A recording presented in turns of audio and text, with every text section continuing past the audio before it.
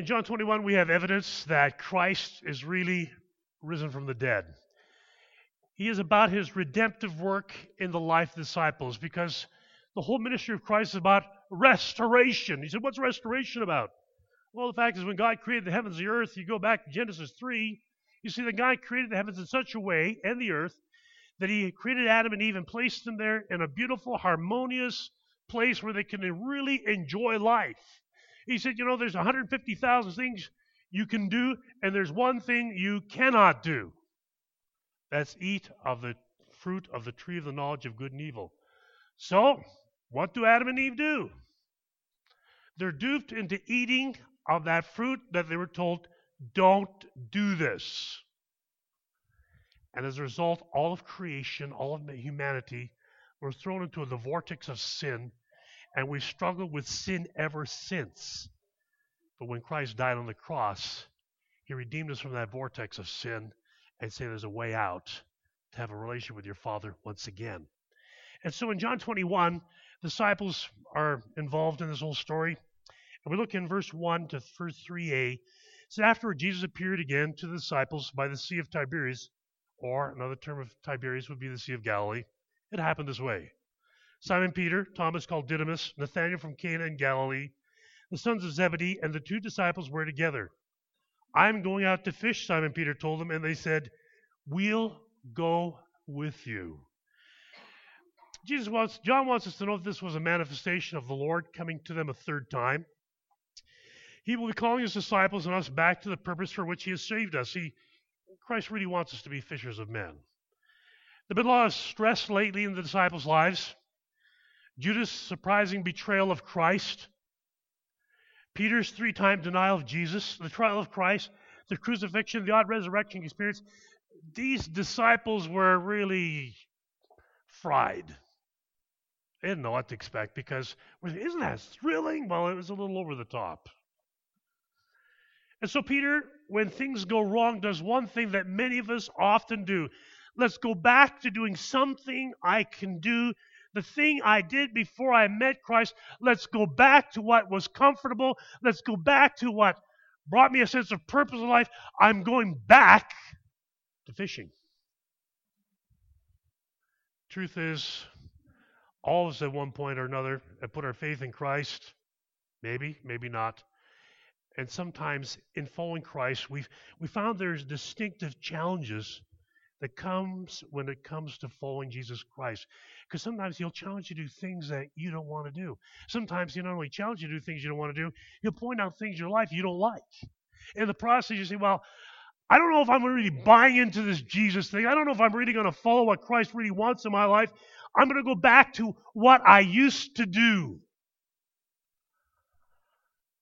Because that seemed to work. But the challenge is that when we go back, it doesn't work. Let's go fishing? Really? Maybe he thought that something familiar would restore what was once lost deep within. The fishing expedition and dialogue that ensues does not read like the lives of men on a spiritually empowered mission, says Dr. D.A. Carson. Notice the end of verse 3. So they went out that night, and what's the phrase at the very end of verse 3? They caught nothing.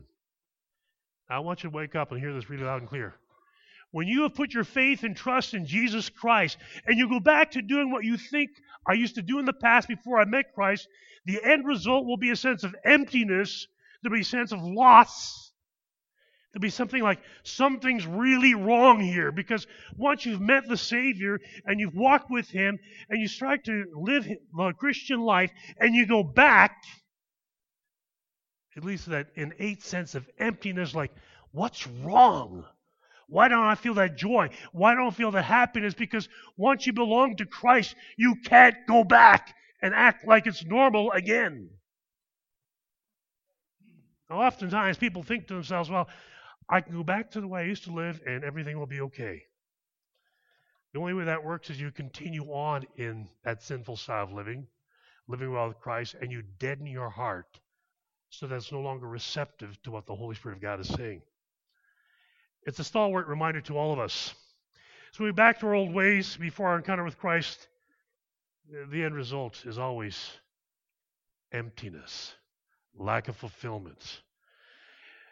Funny, isn't it, that when we go back to what we think is familiar, perhaps comfortable, there's a deep sense like something's not right.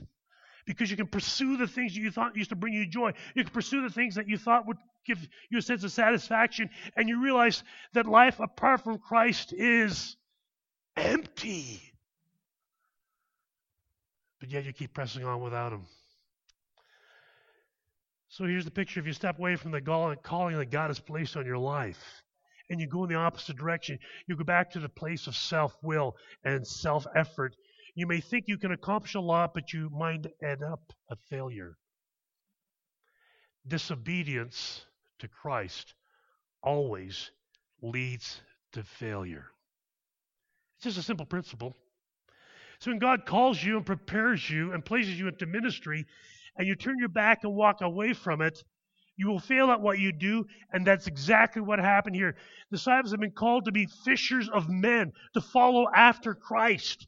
And they go back to doing what they thought was going to bring joy and peace because they were so distraught and they didn't know how to figure things out. And they said, I don't know about following Jesus, really worth it all. They go back to what they were really good at, and it says they came up empty. See, the Lord does not reward disobedience. And just at that distinct time, they've been fishing all night. Jesus is standing on the shore, and he's watching his men, the one he's invested 3 years of his life with. They're going back to the old ways. But who's standing on the shoreline watching this whole thing go down? It's Jesus. They don't realize it's him, because John is writing this after the story took place. He's watching them. And he calls out from the shoreline. Look in chapter 21, 4-6. It says, early in the morning, Jesus stood on the shore, but the disciples didn't realize it was Jesus. He called out to them, friends, have you any fish? What's the response? No. The disciples' one-word answer reflects their frustration. What'd you catch? Nothing. When Jesus was asking a question, he wasn't looking for information as to whether they really caught. Do you think he really knew? Yeah, I think he really knew they had caught nothing. He just wanted them to acknowledge and recognize their own insufficiency at that state in their life. Guys, you're going out there without me. What have you caught? Nothing. It's good for sometimes to just acknowledge, so what's my life apart from Christ led to? Not much. Try to do things my own strength. Try to do things my own way. And sometimes God says, would you just acknowledge and say, recognize, you know what, Lord? I've been trying to do life on my own terms, and it's not working. And God says, I know it's not, but you need to recognize that. See, in the upper room, he said to him in John 15:5, these words, apart from me, you can do nothing. Isn't that hard? Isn't that hard for us to understand that sometimes? Because so much we're brought up with this sense of understanding that I can do it on my own. It's like, yeah, I've been like that. But you ever have little children, or how about grandchildren? Like 11 of them.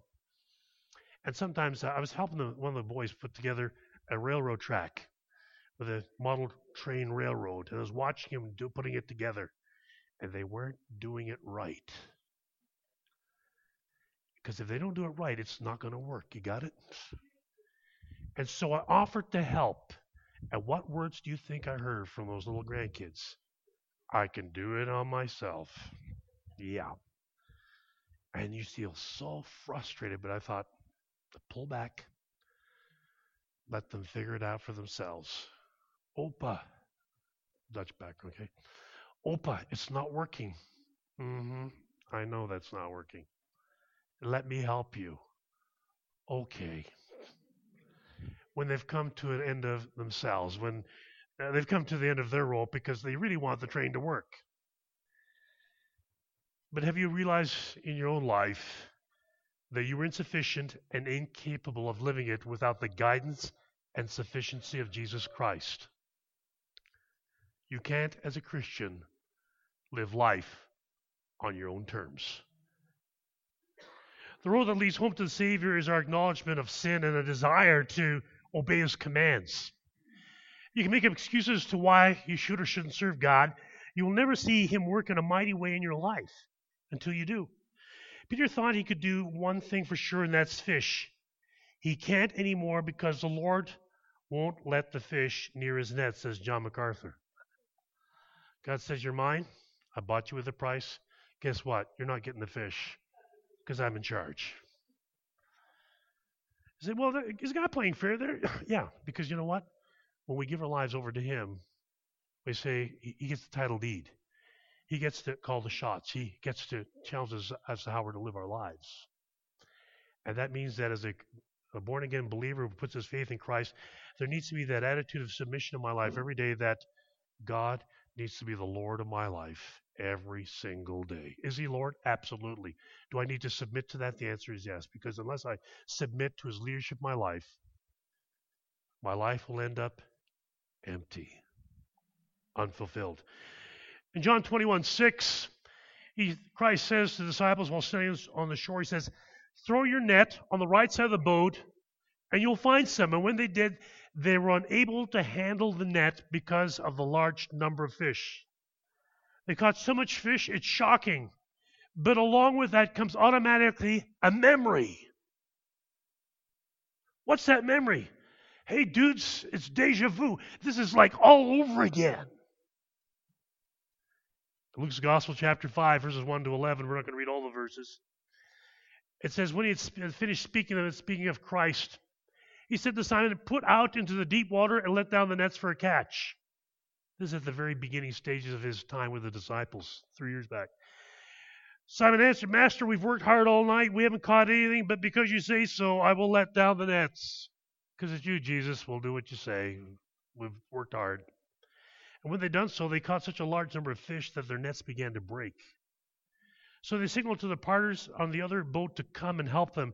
And they came and filled the boat so full they began to sink. And when Simon Peter saw this, he fell at Jesus' knees and said, go away from me, Lord. I'm a sinful man. And a little later on, Jesus says, men, from now on, you're not going to be fishing for fish. You're going to be fishing for men instead. And all of a sudden, this deja vu moment, early in the morning, third time He appears to them, they begin to realize it's Jesus, because He's the one that controls all this. And the disciple in chapter 21, verse 7, whom Jesus loved, said to Peter, it's the Lord. Duh. As soon as Peter heard him say, it's the Lord, he wrapped his outer garment around him, for he had taken it off, and he jumps into the water to see Jesus. He jumps in the water because he wants to get close to the Lord. It's interesting to note that he does this in spite of his recent denials of Christ. Because sometimes when we screw up, sometimes we sin. And sometimes we not only sin, we confess our sin to Christ. We try to make it right. There's a sense of apprehension in our lives that maybe I don't want to get close to God because I failed Him, because I've screwed up. Even though I've confessed Him, I don't deserve to be close to Him. But not Peter. Not Peter, I'm going to walk on the water. Not Peter, I'm going to stand up against all the different issues. Not Peter who draws a sword in Jesus' defense. No, he has this bold compulsion to run to be with Jesus. We see Jesus had met with Christ on the resurrection day and had restored that relationship. And because that relationship had restored, he can run to be with Christ.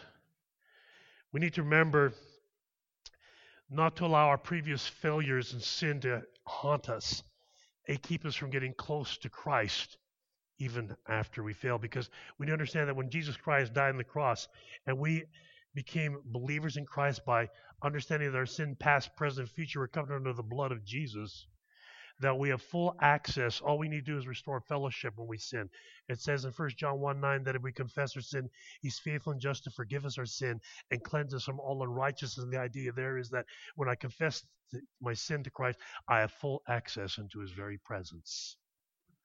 Not because of anything I've done, because He did it all for me.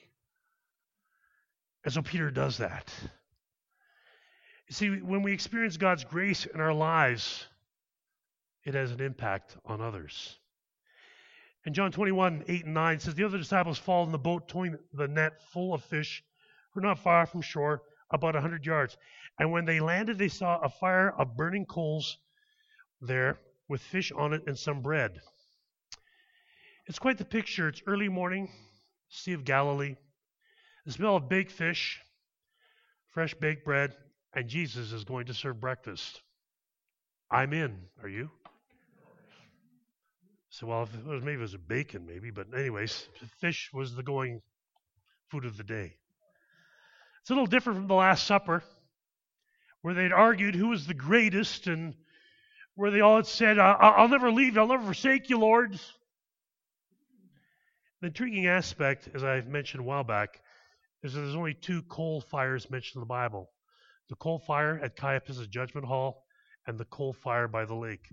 The coal fire by Caiaphas' judgment hall was the place where Jesus Christ had been denied by Peter 3 times. I don't know the man. I don't know the man. He curses and swears. I don't know the man. And now there's another coal fire. And Jesus is sitting by it. And Jesus says in verses 10-12, he said to them, bring some of the fish you have just caught. So Simon Peter climbed aboard and dragged the net ashore. It was full of a large fish, 153, but even with so many, the net was not torn. That's where we get the name Big Peter. 153 fish, let's say they were 2 or 3 pounds each. A net, 300 pounds plus. And who's the guy that grabs a hold and pulls it to shore? Peter, by himself. Big dude. Strong dude. He's a strong guy. He drags in the nets, and yet the net's not torn. It's part of a miracle.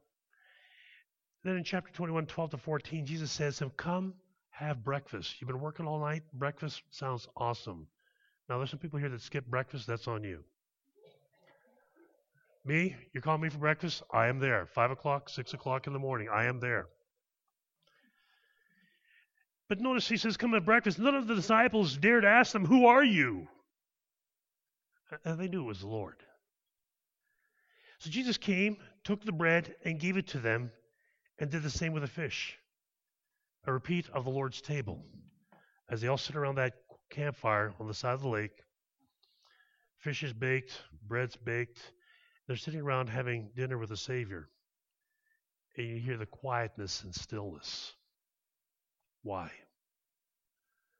Because they remember. Lord's table. I'll never deny you, Lord. I'll always follow you, Lord. And there's a sense of, I don't know, deep regret perhaps in the disciples' lives because they said they'd follow him no matter what. And here he is, risen from the dead. They can still see the scars in his hands as he gives them food to eat. It's a quiet breakfast. I'm sure that many thoughts were going through their minds as they sat and ate.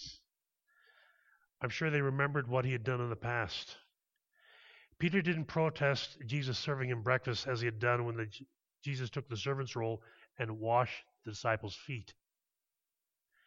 But the point here is have breakfast with Jesus and let him minister to you before you try to serve him.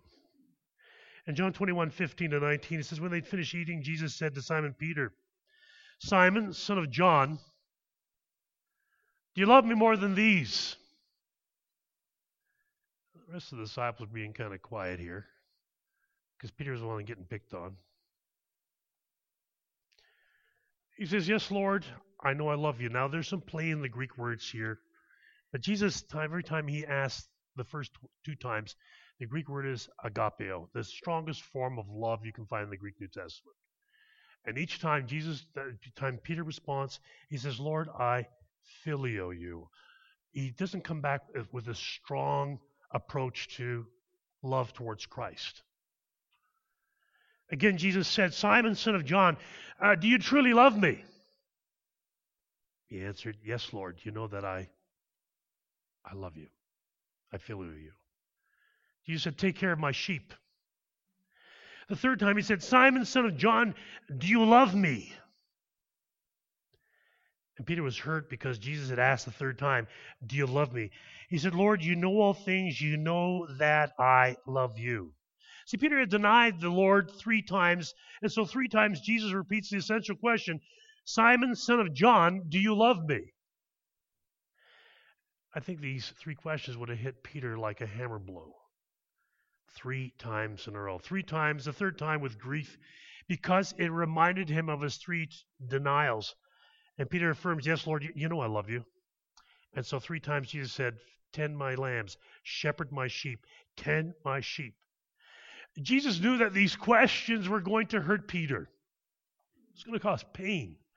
But the Lord knows that grieving over our sins is sometimes a necessary part of being restored from the sins to a place of being of service for Him. You know, one thing I admire about the Savior is that He doesn't call Peter out and say, Peter, yes, Lord, you really screwed up. You said you were going to deny me and you did. Like, what's wrong with you, dude? He doesn't do that, does He? When He calls him out, he says He doesn't address. He addresses it in a very different way. What He does say is this: 3 times, do you love me? Do you love me? Do you love me? Because, folks, here's the issue. When you and I sin against a holy God, the issue is not often the times of sin. Is the fact that when we sin, it shows that we really don't love God. And so God's challenge to them is, you got to love me. So you can't properly serve the Lord and shrug off sin as no big deal. Because a lot of times we say, I can live for God, but I can sin, I can do what I want. It's not a big deal, but God says, yeah, it is. Because you can't serve me unless you love me. You can't love me if you're continuing in your sin. And no one can have a deep love for Christ and sustain ministry who doesn't appreciate the awful price He paid to redeem humanity from sin. So when we do sin, we need to confess our sin, come clean with God, and feel the grief that our sin has caused our Savior. In John 21:18-19, Jesus says to the disciples, I tell you the truth, to Peter, when you were younger, you dressed yourself and went where you wanted, but when you are old, you will stretch out your hands, and someone else will dress you and lead you to where you do not want to go. Jesus said this to indicate the kind of death by which Peter would glorify God. Peter one day would be crucified. But rather than being crucified like the Lord, he would be crucified upside down because he didn't feel to be deserving of the same death as the Savior. And then he says these words to Peter, follow me. See, Jesus proves what Peter has just said. Lord, you know all things. You can see in the future. You know all things. And Jesus knew Peter's future, including how and when he would die. But what's Jesus' command to Peter? Follow me. See, to follow Jesus means bowing before Him as the rightful Lord and Savior of everything you have. It means seeking His will and direction for your life and submitting to Him even before you know what will be done. It means prompt obedience to His commands. See, we yield our lives to Jesus Christ as Lord and Savior and seek His will, we'll be prepared for death no matter how it comes. So what's Christ's challenge from this passage to you and I? I don't know where you're at in your Christian walk with Christ, but some of you at one point or another said, have placed your faith and trust in Him and you desire to follow Him, but you've gotten off track. You know you're not where you should be. Does Jesus want to beat you up? No, He doesn't. What Jesus wants to do is He wants to call you back into fellowship with Him. But the big thing that Jesus is going to ask you is this: do you love me? So what's this love thing got to do with Jesus so much? Well, actually, if you go to the book of Revelation, chapter 2, it talks about the different churches, the 7 churches that are examined by the Lord Jesus Christ. The very first church in chapter 2 that Jesus addresses in Revelation is the church at Ephesus. He commends the church at Ephesus because He said, you're doing a lot of good things. He said, you're doctrinally on track. You look at the deeds of the Nicolaitans, the cult that was trying to find its way into the church. He said, you've judged them, you've done right. But he says, I have this one thing against you as a church. You've left your first love. His words were to that church, repent, repeat, and return. So if you today, at one point in your life, can say, Pastor, I'm sitting right now, yeah, I used to follow Christ. I used to follow him. But right now, I'm living life on my terms. And you sense in your life you feel empty. You're missing something. You know the answer. You already do. And what Jesus is saying is, unless you love me, you can't serve me. Because God's not interested in your service for him unless you love him first. See, when you're in love with Christ, it will motivate you to do things that you otherwise would never do. Say, does that really work that way? Yeah, it does. It really does. Because I've noticed when guys are in love with girls, especially if they're a fiance or the girl they're going to marry, or the one they're married to, when they're in love, they'll do anything, even stupid stuff. When I see a man in love with a woman, some of the things that I see guys doing, like, good night. Can you believe that? And you know what the common expression is? It's because he's in love. Folks, when you and I are in love with the Lord Jesus Christ, it will motivate us not to do the dumb stuff, but to live for him in a way that honors the Lord Jesus Christ. And so I'm challenging you today to make Jesus first in your life, to commit to following him, to fall in love all over with him. Repent. Say, God, I'm sorry for the way I've lived. I live life on my own terms. Yeah, Lord, I feel empty. And Lord, I need to go back to doing the things I used to do for you. And then, Lord, not only do I need to, and then I need to also start seeking to follow you every day of my life. There needs to be a change because eternity is forever. This earth isn't. Let's bow our heads in prayer. Father, thank you for your word to our hearts this morning. And Father, I pray for the people that are here today that, Lord, some of us, Lord, we've professed to have known you a long time. But for many of us, Lord, I don't know where we're at times. There's times we look at our lives and recognize, Father God, that we're not where we need to be. And so, Father, I just pray that through your Holy Spirit, you would speak to their hearts. And my friend, I'm going to call you. I'm going to call on you today to make a public profession of your faith. Some of you, you know, you've put your faith and trust in Christ, but you've never publicly made a statement about it. You say, no, well, how do I do that? Well, just come to the front. Come to the front. I'll greet you. I'll pray with you, and you can have a seat in the pew in the front. And we're going to do that while the gals are going to be singing our closing song. But I want this to be between you and Christ. I want you to commit your life to Christ. Say, Lord, I want you to have your way in my life. I want to repent, return to doing what you want me to do. You say, well, Pastor, I'd like to, but man, it's tough. Well, it might be the toughest decision you make, but it's probably going to be the best one of your life. Because Jesus loves you. He died for you. He rose again so that you could be restored to a complete relationship with the Lord Jesus Christ. So my friend, I'm going to ask you to come forward. So yeah, I want to do that today. I want to make a public stand of my commitment to serve Jesus Christ today in front of this congregation so we can all pray for you, so we can encourage you. And you can do that while we sing this song in Jesus' name. Amen. Let's all stand.